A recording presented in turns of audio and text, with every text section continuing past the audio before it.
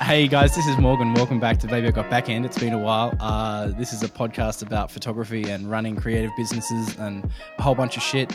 It's actually kind of cool. It's one of those podcasts that started out of an idea that's then kind of merged with a few other ideas and sometimes goes full circle back to other creative conversations. But anyway, here we are. Welcome, Eric Ronald is the guest today. How you going? Good, Morgs. How are you? Look, fine. Fine. We're fine-ish. This is being recorded Tuesday, the 1st of March, and we were going to go see the Batman film this week, but can't get out of our suburb currently, so that's fine. Crazy. It was funny when we were conversing earlier today, and I'm like, this is a reverse Melbourne lockdown situation where I'm like, it could be the beginning of World War III and Ukraine's been invaded and completely forgetting that there is this full-on flooding up north. And then I'm like, now this is what you guys were like when Melbourne was in lockdown for essentially 2 years and you were just living your life as normal. And then it's like, everyone in Melbourne's like really struggling right now. I forgot about that. Yeah, I mean, this will only be for a little while, but for most people, some people have died and a lot of people have lost some sort of property and other various things. So it's wild. Yes. But that's a whole, even just that as an idea of just being aware of what other people's situations are and just being just conscious of it and making sure that that's part of your, I mean, in a way, in a micro way, it's actually kind of something that we have to do every day we rock up to a shoot. It's kind of just being like, we don't know what's going on in all of these people's lives. And let's just treat everything. Let's just be cool, right? Let's just take it easy and don't push too much. Empathy is a key to a lot of the mysteries of life. Is empathy, like in terms of healing, in terms of anyway. That's a podcast in itself. That's a different but podcast. yes, it relates to photography as well. So there's plenty of segues to pounce on there, but we can skip that. Welcome to the Photography Wellness Podcast. I don't know. I guess there's probably one of those does exist. I'm not sure I want to listen to it. Anyway, welcome. Thanks for coming. Tell us about what you do, basically, and what I find also that whenever you have this conversation, as I know you, and this conversation that you will have is talking about what you did before photography, which I find quite interesting as well. Sure, yeah. Well, my name is Eric, and I'm a wedding photographer, and I've been doing it for about 10 years now, and I'm quite fond of it. I really like it. I never would have thought prior to discovering it that this is what I would do. But there is so many reasons that it's perfect for me. Well, you could boil them down into pretty simple terms. But yeah, I guess I've always approached it with a mindset of enjoying the creative process and the human experience that you have as a person being there and documenting other people's experience of getting married on their wedding day. And it's been good to me in terms of the people I've got to meet, the being a fly on the wall for really special moments makes me feel so incredibly alive. And I just get such a buzz out of it, and I still do. And yeah, I've had times where I've done a lot of destination work, and that's been fun, like pinch yourself moment stuff. But that's become less important, which is pretty good timing because we're not doing an awful lot of travel at the moment. No. But it's true, and really, a wedding around the corner in Melbourne could be more of a precious experience for me than just because it is on the other side of the world at somewhere cool. Yeah. I mean, everyone's seen that blog post. Like anyone who Googles Australian wedding photographer has probably come across your blog post that you did in Egypt That was wild. Have I got that right? That was right? Yeah. Egypt, wasn't it? Yeah, Yeah, and that that was was a cool wild. cool moment. Um, but but that's a whole thing. Like, do you feel like did you actually?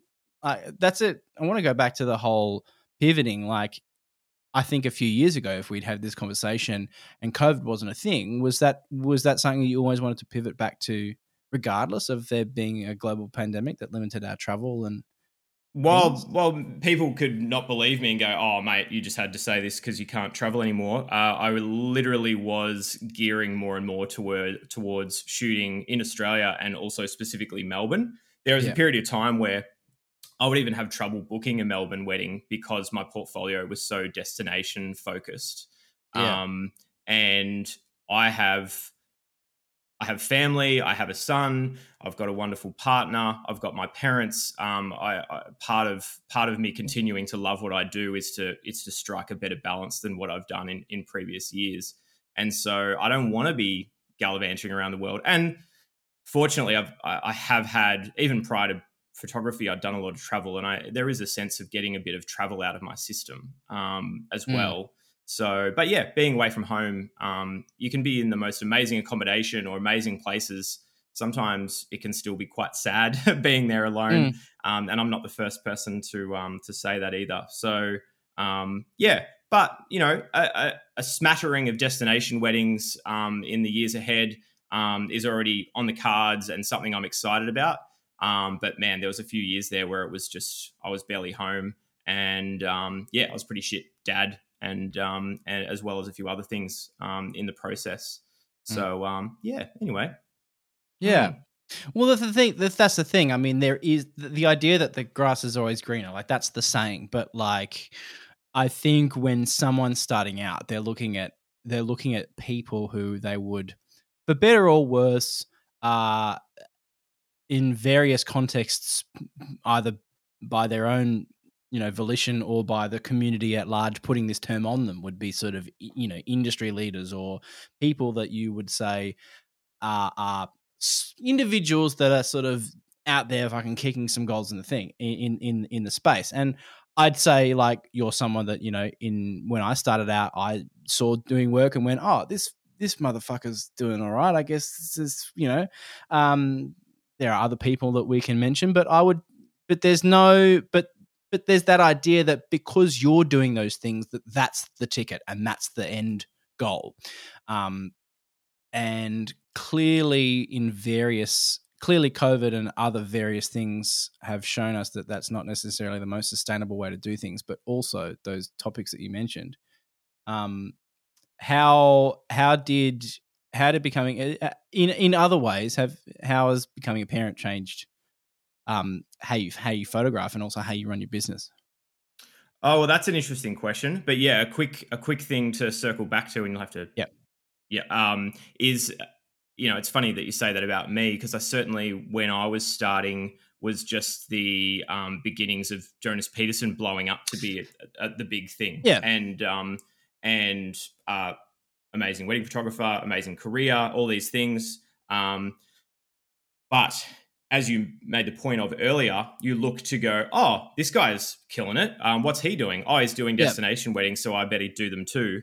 While I did actually have a genuine desire to travel and to do destination weddings, and I still love it to this day, there is that element of this is what you do if you want to be successful, is do destination weddings. Whereas I think that vibe has changed a lot.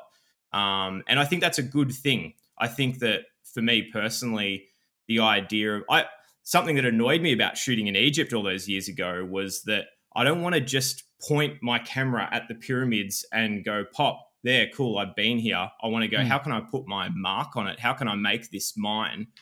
And it was actually through those things that led me in a certain direction in my style, which I still am going down, exploring that path to this day. So sometimes it's some of those destination weddings a few years ago were almost markers in my style, because I'm like, I don't want this to just look cool because it's a Hindu wedding in India and there's henna. Like, I want to actually totally add my style and stuff. So then, which then that then triggers this word of ego as well, and that then relates to the question that we're going to circle back to. Is I do that. And I'm also out of practice, so I'm like asking two fucking questions at once, right? No. It was more that it jogged something else. No. So yeah, in terms of being a parent, the first few years of my son Fox's life, I just feel like, I loved him from square one. I did the birthing classes, I did all the things, but I also was very career focused. But also had something to prove to myself, and then you could, that's a discussion for me and my therapist in terms of going deeper into that, proving something to myself, but also person X and Y. But I think that in kind of going through a lot of changes in my personal life and being in a season of peace in my life's journey, part of the fruits of that is just chilling the fuck out and just loving my life, loving what I do, loving my body, loving the people close to me, my parents, my son, my partner Katie, and just all of the other stuff to just let go, like shed that dead weight. It's like that beautiful Disney film Up, where for him to fly, he needed to throw all of this stuff from the past out of the house. It's one of the that just gets me every time, that metaphor, because I feel like I'm a better person because of letting stuff go from the past. And that, for me personally, being a sensitive little snowflake and an emotionally driven person, I did have a lot of stuff, that, and I still do, but going through this process of just letting things go, worries, anxieties, trauma, all kinds of stuff. So Fox has been perhaps the biggest impetus to do that, because when I'm with him, I am so present and I feel so alive and I feel so silly, and I want to just give him all of my time and love. And while I'm very much an imperfect person, the things that I do know, I want to share with him and give him the best shot that he can have. And in adopting that kind of mindset, it's like there's an interesting thing I watched on neural plasticity the other day. But in terms of just the other thing, sorry, the mind's darting around. Empathy. No, this is good. Practicing empathy, practicing love and selflessness. The more that you do these things, the more it becomes part of your consciousness more day to day, routinely. And I don't know. So therefore, when you turn up to a wedding, you are looking at it more in terms of there's always, what do they get? What do I get? There's always that equation. We get paid money, for example. So everyone's getting something for doing this thing to some extent. Even if you're not getting paid, you're getting experience and you blah, blah, blah, blah. So there's always a transaction. But I think the more empathy and the more selflessness that you can exist in your conscious, that you're going to be better. You're going to be a better photographer and you're going to do the best job that you possibly can. So yeah, it's all interesting stuff. Yeah, that was a great response to that. We went on various journeys down various streams. What I find interesting, I often use this in a line where I'm meeting with a couple where I'm asking them, because I like dialing into a certain style, but I also just generally accept that all wedding photography, and I think in general all sort of photography, that's a service-based creative arty practice, but with that emphasis on, it's a service-based, these are people that are paying us to do something for them, is pointing that needle in a certain direction and saying, okay, here's a gamut in which I can work. So if you booked me for and I'm stereotyping, but if we were at a golf course wedding, I'm going to be shooting that more in a certain area of the pie. And if we're at a backyard wedding, I'm going to be shooting more in this area of the pie. None of them are explicitly more my style, because we all develop tools and we all develop things, and that's fine. But I kind of half jokingly say to couples where I'm asking them this question, what are your priorities? What do you want photographed, et cetera, et cetera. It's that my default position, if you said, come to my wedding and I'm not paying you, but we want photos, but we can't tell you what to do. Like, this is a weird hypothetical. I guess if I was, if you're photographing a wedding, how, in your default state as much as you can be. I joke with people that they'd be getting like 200 photos of all the kids at the wedding picking their nose in black and white, and that's it. Yep. So that's kind of, I joke that that's my default position, but it's not really a joke. No. Do you feel like you have a default position or somewhere that you or at least a place that you try and start from? Well, I certainly resonate with those points that you make, that sometimes it amazes me how, like Jose Villa, for example, is applying a formula to every single wedding. I'm not dissing it at all. It just is so different. And so he'll be like, we have to do portraits at this time in relation to sunset. We have to have all these parameters, probably a list of vendors that he works with, all that kind of stuff. So he is replicating the same products over and over and over again. And it's beautiful. But also, if I was to do that, I would, my soul would die. Like, I could not stand that. Okay. But here's my argument, and this is why I really wanted to talk to you about making the work today. And I want to touch on this. What we said before I'll just tell the story. But it was a few years ago in one of those photography groups, and everyone was talking and commenting about different things. I want to go for, I think it was something like a comment about, I want to push to full time, but I can't make the jump yet. How do you guys all do it? And everyone's talking about this and talking about this and talking about this. And it was a good 30 comments before you chimed in and was like, well, first of all, you've got to make really good photos. And I just always remember that, because that was always like, that's my drive. Like, I didn't get into this to do anything else other than because I'm good at this and I love making work. And it's an area that I can get employment whilst also making great stuff. And I know that you feel the same way, but I'd also argue that at some level, all of us have a workflow and a process that we do that we apply to these things. So even though you're like, well, I couldn't, my soul would die, but your process, you have a process. At some level, there is a process, though. Indeed. There's so many interesting points that come from this. So, okay. So first of all, I always make sure I credit him for this, because I hope one time he's going to hear it and go, oh, that's cool. Many years ago, Todd McGaw said this idea of, he just used this simple word of a collaboration. It's a collaboration between you and the couple. Yeah. And I remember hearing that and just filing that away. And it still sits with me to this day, because that is the answer to that point that you've just made, is that I have a photographic style. I have certain ways that I like to shoot.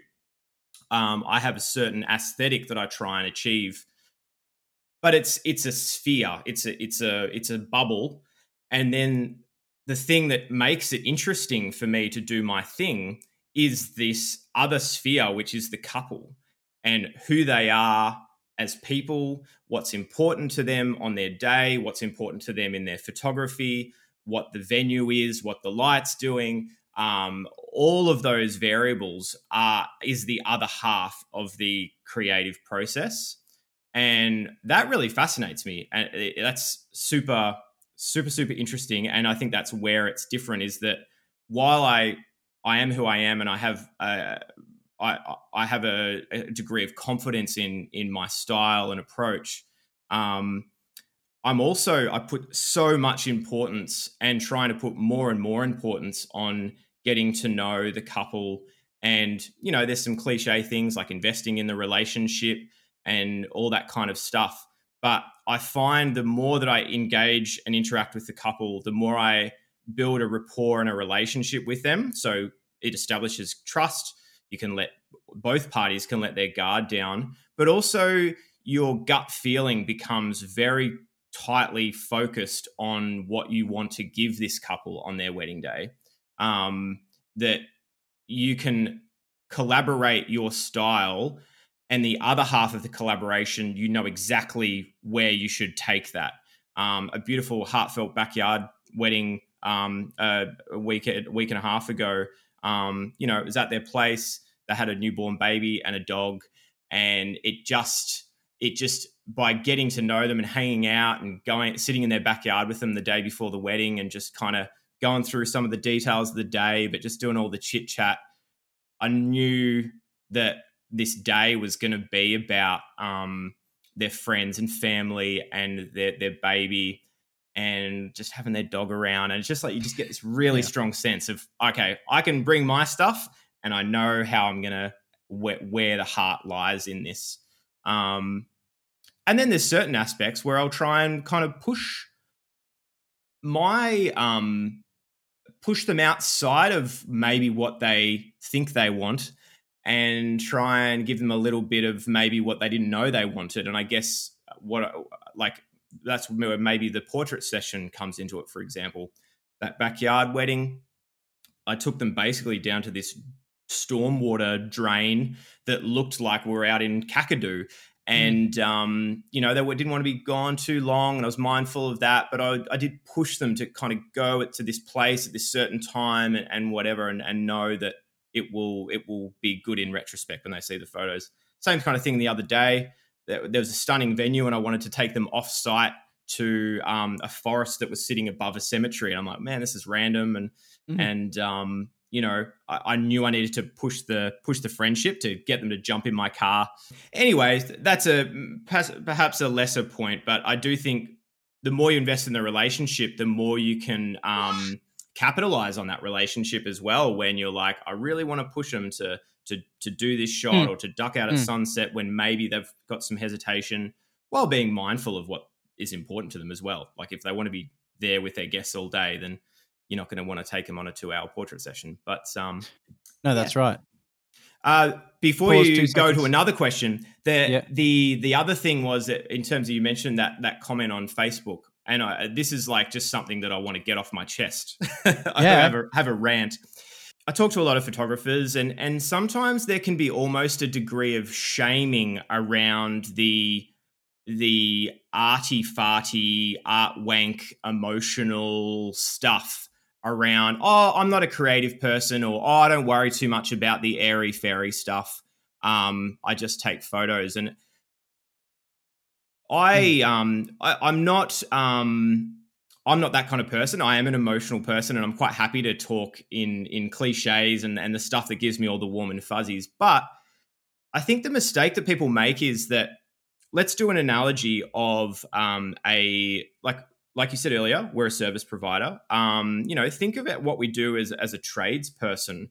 If you were a carpenter and you go, man, I want to be like one of the best carpenters in my town or in my city. Are you going to seek out information on how to make millions of dollars being a carpenter?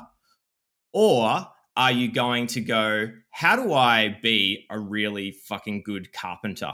Like, how do I nail those joins? How do I produce the best work possible in the most efficient way? And let's not forget that creativity and problem solving go hand in hand.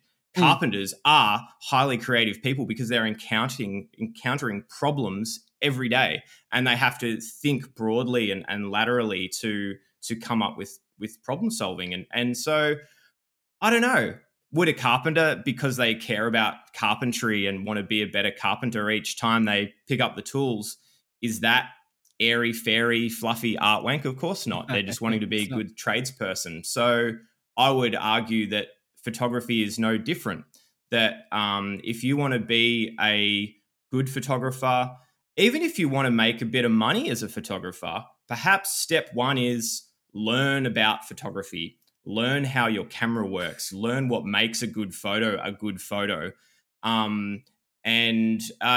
dive through your camera settings and how can I tweak my camera setup to kind of get me in the best possible place to take the best photo I can without technical barriers and boundaries. And so, yeah. Anyway, like it's funny that like I'm interested in where the idea got lost, because I do believe somewhere it is lost, or at least it's not lost, but it's just not a major topic of conversation all the time. Like it's not Yeah.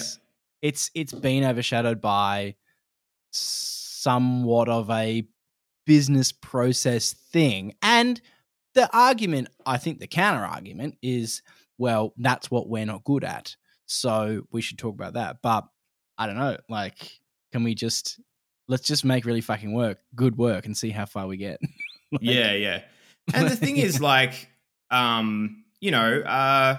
a photographer myself, just because I'm very passionate about talking about photography and that being a priority, that doesn't mean that I think I'm a shit hot photographer. I'm a student of photography. Before we spoke, I mentioned before my camera settings. I was going through my camera settings, just every single page, and just going, oh, maybe I'm going to tweak this. Maybe I'm going to adjust that, and go, oh, I should have thought of that earlier, and I should have done that ages ago, or whatever. Or things like lighting and it's limitless. It's limitless how much we can learn, especially as wedding photographers. We are thrown into different lighting situations, different modes of photography, or in other words, different genres of photography. We have to be so skilled. And I know from my point of view, like I'm still learning, and every single time I pick up the camera, I'm still learning. So anyone that says, "Oh, I don't need to prioritize photography because I've kind of got that down pat. I'm more interested in how to make $1 million," like I call bullshit on that, because that it's a limitless thing to keep learning and exploring. And if you start to get in a pretty sweet spot of nailing it, then a lot of these other things that were important to you kind of can fall into place in terms of having a successful business and having, you mentioned finding my Egypt wedding on Google. Well, I didn't put any thought into that. It just happened. I don't geek out on that stuff. So, good work will kind of prevail in some ways. Yeah, that's right. I mean, the thing about cameras these days is that they're more computers. Well, I mean, it's not like they're not cameras, but there's so much a computer doing that thing, and so just like absolute pages and pages and pages of menus. I think some people can find it overwhelming, but I love all that stuff. Like I like being able to be like, oh wow, so my camera can do this. Like I can set up time lapse things and and exposure smoothing with in camera time lapse, and I can set up multiple exposure modes and interval timers and all these things to make all this stuff happen. And like that's just a tool. Like those are all tools that you can put in your system and put in your tool belt to get things done. Yeah, but in terms of like, those camera settings, even just things like the settings that you do want to use, having them on like a quick menu so you can get to them quickly, or a assigned button, and then modes and settings and display pages that you don't use, hide them and get rid of them to create your tool to be most efficient and effective as possible. Yeah, I love all that stuff. It just, it's the inner geek gets excited with all that stuff. But I think everyone should have a little inner geek if you're a photographer, because you're mucking around with a camera. So that's right. Hey, you just switched over to mirrorless recently. You picked up, didn't you? Haven't you gone to the R5s or something like that? Is that? Yeah, so I've had the R5 for a few months now, and I mean, obviously mirrorless isn't anything particularly new, but it is for Canon users somewhat.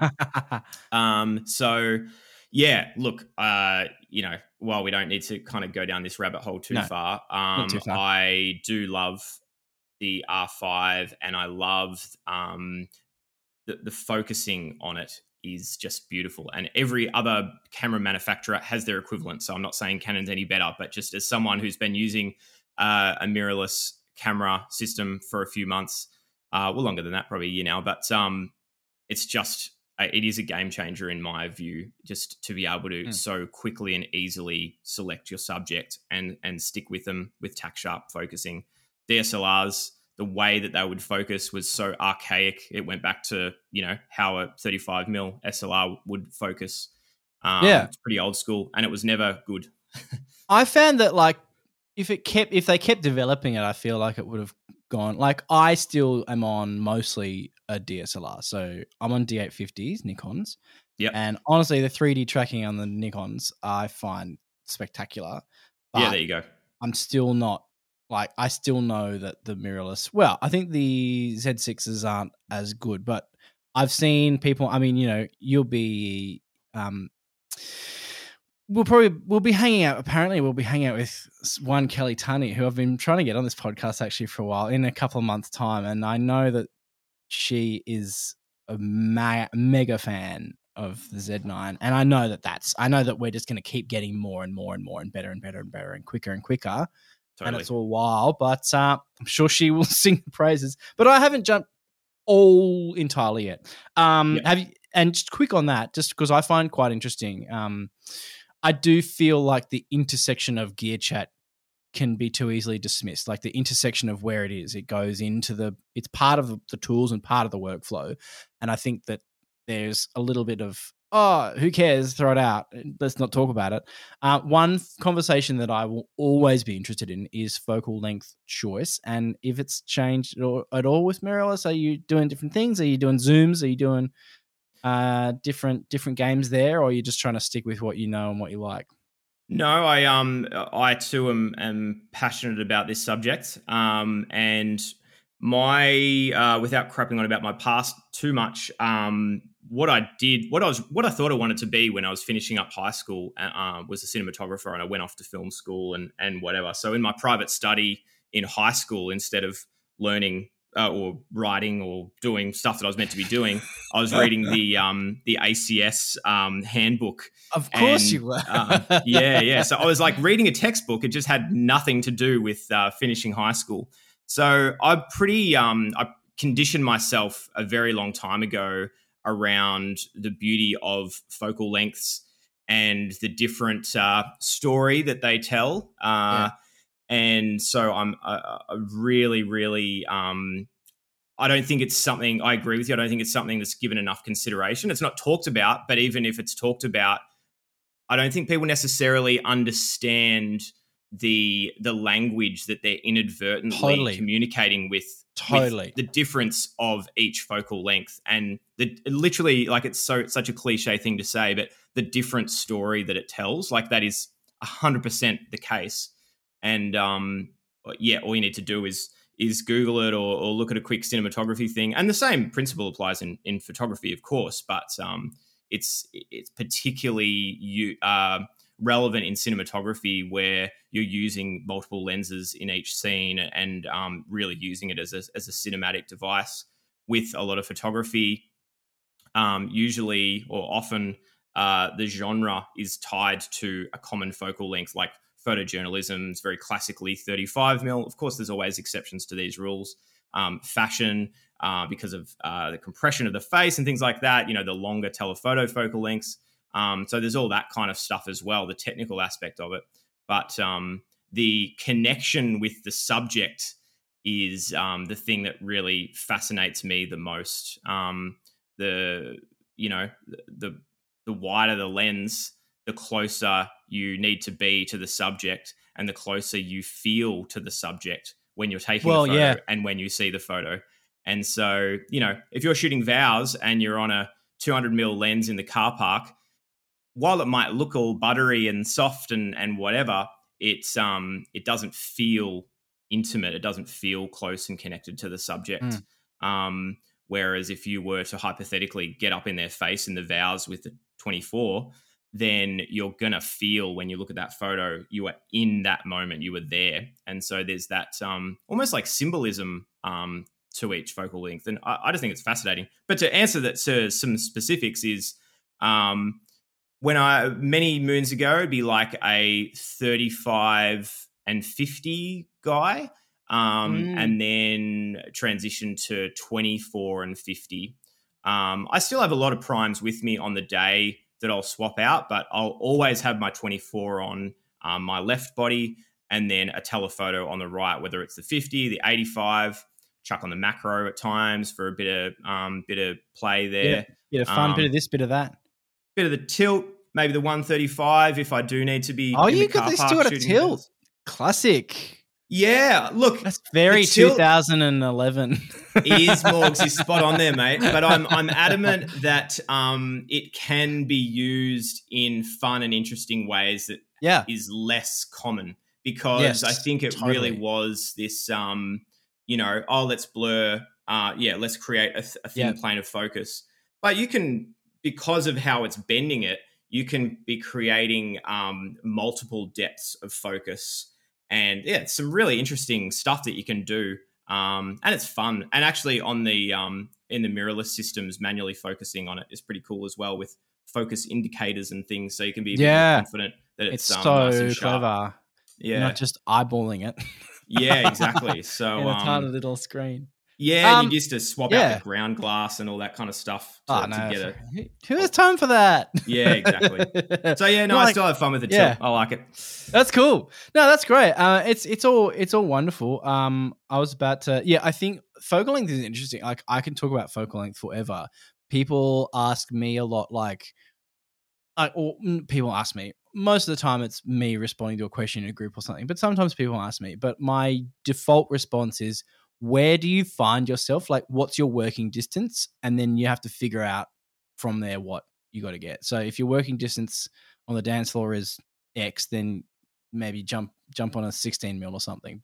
Then so on and so forth. But that's the question that you ask yourself. The thing I love about focal length is everyone talks about the lens doing the compression and I'm sure you know this, but it's easier to say it in this way. But is that there's such a cool YouTube video showing how it's distance to subject that actually does the compression, because it's talking about relative distance from subject to background and all those things. And the lens just fills the frame with what you want at that distance. And I find that is the biggest thing that people forget, because they go, I want a 24 to make it look like this. And you're like, well, it doesn't look like that because you picked a 24.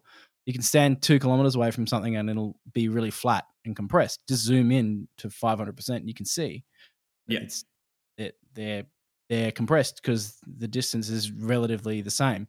Anyway, I might find the best example of that, which I found on YouTube, and put that in the show notes, because it's really cool and it will remind people that it's not the lenses, it's the lenses. It's you and your position to the subject, but the lens is allowing you to get what you then need in the frame at that distance. Anyway. Yeah. It is an interesting, I think Lindsay Adler did it once in a beauty photography context of the same face kind of filling the frame to the same degree and looking at the different focal lengths. And it's definitely interesting to see how, even from a beauty point of view, where there's particular importance put on relative dimensions of the face and things like that. Definitely interesting stuff for sure. Super cool. But yeah, I do. It'd be nice to think we could just shoot on a 24-70, shoot on one body, and still be mindful of what focal length we're going to. You might have read a mutual friend, Ollie, is kind of did that experiment, and I think there's some barriers there in terms of the size of the lens and things like that. I think I'm not particularly keen to do that anytime soon. And I do like the idea that each prime lens is a tool that has a purpose, and to be mindfully changing and selecting those lenses. It's like, choosing a different paintbrush and all that kind of wanky stuff. And all that art wanky stuff that we don't want to talk about. Yeah. Should have said a different jigsaw tooth gauge, Yeah. Suddenly we're in different Australian accent territory. Yes. So that's I think that's a pretty good amount of stuff that I wanted to talk to you about today. Thanks for coming on. One thing that I really wanted to pick your brain on is you're one of the only photographers I know who is not a commercial photographer. And by that, I mean, shooting small product and interiors and other bunch of things, who has started using Capture One as opposed to Adobe Lightroom, which everyone else and their dog seems to use. You have you have a reason for that? Yeah. The reason is Capture One is better in every way. That's the reason. The end. Goodbye. No. I probably about 5 years ago, I did a test, and I played around with it, and very quickly I'm like, oh, I'm vibing this enough that I'm gonna do a full wedding on it. And I did one wedding on it, and I'm like, oh, I'm never going to use Lightroom ever again. And I haven't. I literally have like forgotten how to use it. Sometimes, like if I have had to use it helping someone else or whatever, occasionally I might need to open it and use it. I'm like, I literally don't know how to use this anymore. There's a few things that I like about it. It is, I would, so in my view, Lightroom is a prosumer piece of software. It is not professional. Now that's going to upset so many people and challenge people. Yes. And let me back that up. That I think that if you look at the origins of photography and in terms of analog photography and things like that, the idea of like layers and how we manipulate the image in those kind of that layer based mindset has always been pretty ingrained in photography. And if you've mucked around in Photoshop, of course, you know, a layers-based piece of software. The idea in Lightroom that, well, let me not bag out Lightroom. Let me just talk about what I use. Having a layer-based system suits the mindset for me when I'm editing a photo. Right. And so that was significant off the bat. That's perhaps a detail, but anyway, there's a whole bunch of these things that all gear me towards loving this piece of software. The RAW engine is amazing. I think anyone that did a side-by-side comparison of kind of trying to replicate an edit and comparing skin tone and things like that, really geeking out on image quality, I don't think you'd have anyone that does that test that would come out going Lightroom is a better RAW processor. I don't think anyone doing that test would come to that conclusion. I think that's interesting. Capture One is a better RAW processor in terms and of how it. Yeah, and the interesting thing to note there is that's not Lightroom, that's Adobe Camera Raw, because Lightroom uses Adobe Camera Raw. So that's the same RAW converter that you bring into Photoshop if you're opening from Bridge or you're just opening from the Finder into Photoshop. That's the same Adobe thing. Yeah. Yeah, cool. Sure.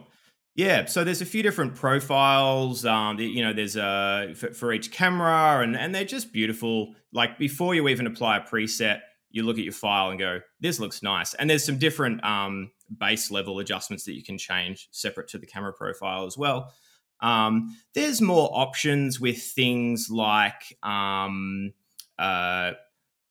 grain rather than just one. Although I know Lightroom's changed a lot over the years since I was using it regularly, but different grain types, different clarity types. There is more complex options that you can really geek out on. It is faster, particularly there's been through the big transition to Apple Silicon, so that's kind of been a hot mess for everyone to adapt to. So it runs natively on Apple Silicon now. Yeah, for about a year, I'd say. Okay. Oh, wow. All right. Nice. So that's great. So yeah, on Apple Silicon, it is just lightning fast and instant, and I love it. The actual usability, when you're sitting down doing an edit, what I do and how I use it is I map the keyboard with a whole bunch of shortcuts. So some people use a tablet a lot. Some people use the mouse and whatever. While I do use the mouse to do brush masking and stuff, I'm sitting heavily on the keyboard and I'm hitting combos like I was playing Mortal Kombat in 1992 to be making all these basic adjustments to each of my images. So I can very quickly be working through each image just using these keyboard shortcuts. And I actually modeled it off in terms of how I map my keyboard out. Modeled it off VSCO Keys, which was a plugin that VSCO did years ago. I still use. So I use P Fixer. Yep. And I use the standard or simple. I think it's simple or standard. Whatever one I used to use on VSCO Keys. Same. Yep. So, like ASDFGHCVZXQWER. Yeah. Like I'm just all over that. And then a few other things. And that's like, for me, I totally agree. And I still use that same mapping. So you had to go and manually do that in Capture One. You manually remapped those. There's a default layout, but when I jumped across, when I left Lightroom, I was still using Visco keys, so I just replicated that. But even the way that that each key press responds is more logical, and it's more baked into the software rather than a plugin. So if you were to hold down exposure, like F, for example, if you hit it once, it will go up 0.1 of a stop. If you push and hold, it will kind of be gradually increasing it as you hold it down, all that kind of stuff. Or you can activate a quick edit function that is really great too, which is kind of almost like the equivalent of hovering over a tool and using your mouse to scroll left or right. Does it do modifier keys in this similar way? Like when you can go because I know you can use Shift and Option and Control and various things. So like I'm used to having 0.1 as option. Like I think it does a normal amount, and then Shift does like 3 or 0.3 or 0.1 or different things, or is it all about the hold duration? It's more about the hold. Yeah, I know what you mean, because I remember in Visco keys you'd hold Shift and it would do like 0.6 or whatever. Yeah, so it's more about the hold vibe, and this quick edit function, which I'd need to show you to kind of demonstrate what I mean. But if you need to do broader strokes, is a good way of doing that. So the speed, the user friendliness, the more complex ways to customize and adjust your images, and the finished product from the raw processing to then what I'm able to produce at the end.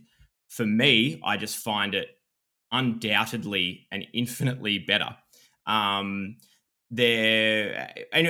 I guess if you were to boil it down into the most simple terms, it's a cross between Lightroom and Photoshop. It's like you mash those two things together and that's what you have. So even just explaining it in that way, people, while they might not be running off to go and try Capture One, you can probably understand the appeal of it by just explaining it that way. Cool. So yeah, it's great. I guess that probably kind of covers that, I guess. Yeah. It's pretty cool. Pretty cool. Yeah. What's next? Have you got 2022 plans? Optimistically? We don't want to. It's hard planning anything at the moment, isn't it? Yeah, I really want to get my boy overseas this year, because he's in grade 2, and it's been a while since I've been able to get him on a trip.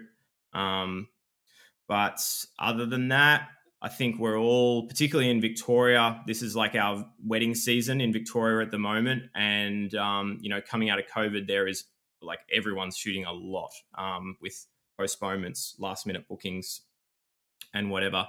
So shooting a lot. But yeah, a few years ago, I made the decision to shoot a lot less weddings. And so it had been a while. It's been a while since I've shot this much over a short amount of time. Yeah. And surprisingly loving it much more than I thought I would. I thought it would really take its toll and whatever, get me down. And it's like, I don't know, I guess maybe it's a bit of a novelty, and maybe proving to myself that I still can do it. I know there's plenty of people out there that are regularly doing, double headers and triple headers and quadruple headers. But it'd murder me as well. I'm not into that. No. So, a few double headers, which I've said a long time ago I wouldn't do again, and kind of because of the circumstances having to do them. But that's cool. I'm enjoying it, loving it, and other than that, just getting that balance right with family, trying to invest lots of time in each couple and make sure that I'm getting to know them and giving them lots of love, and maybe even for a novel idea, getting their photos to them on time. What's that? Stuff like that. Hey everyone, thanks so much for listening to that episode with Eric. Thank you, Eric, for coming on the episode. I'll put all Eric's links down in the show notes. Chuck a nice 5-star review up on that Apple Podcasts place if you can. I know it takes time and time is precious, but if you can remember to do that, that'd be great. See how far we can get this, get a bit of traction going for this podcast now that I've started back up again for the year. See how we can do that. Jump on the Instagram for this. There is an Instagram account for Baby Got Backend. I'm going to be posting some blog posts and stuff this year sporadically, so check that out. You'll see it all there. But yeah, again, mostly thanks for caring, showing up and listening to a couple of people talking about a couple of things. If you have some guest ideas, people that you'd like to hear hear about their opinions and how they do things and how they think about things, chuck us a DM or shoot us an email. Links in the show notes. See you next time.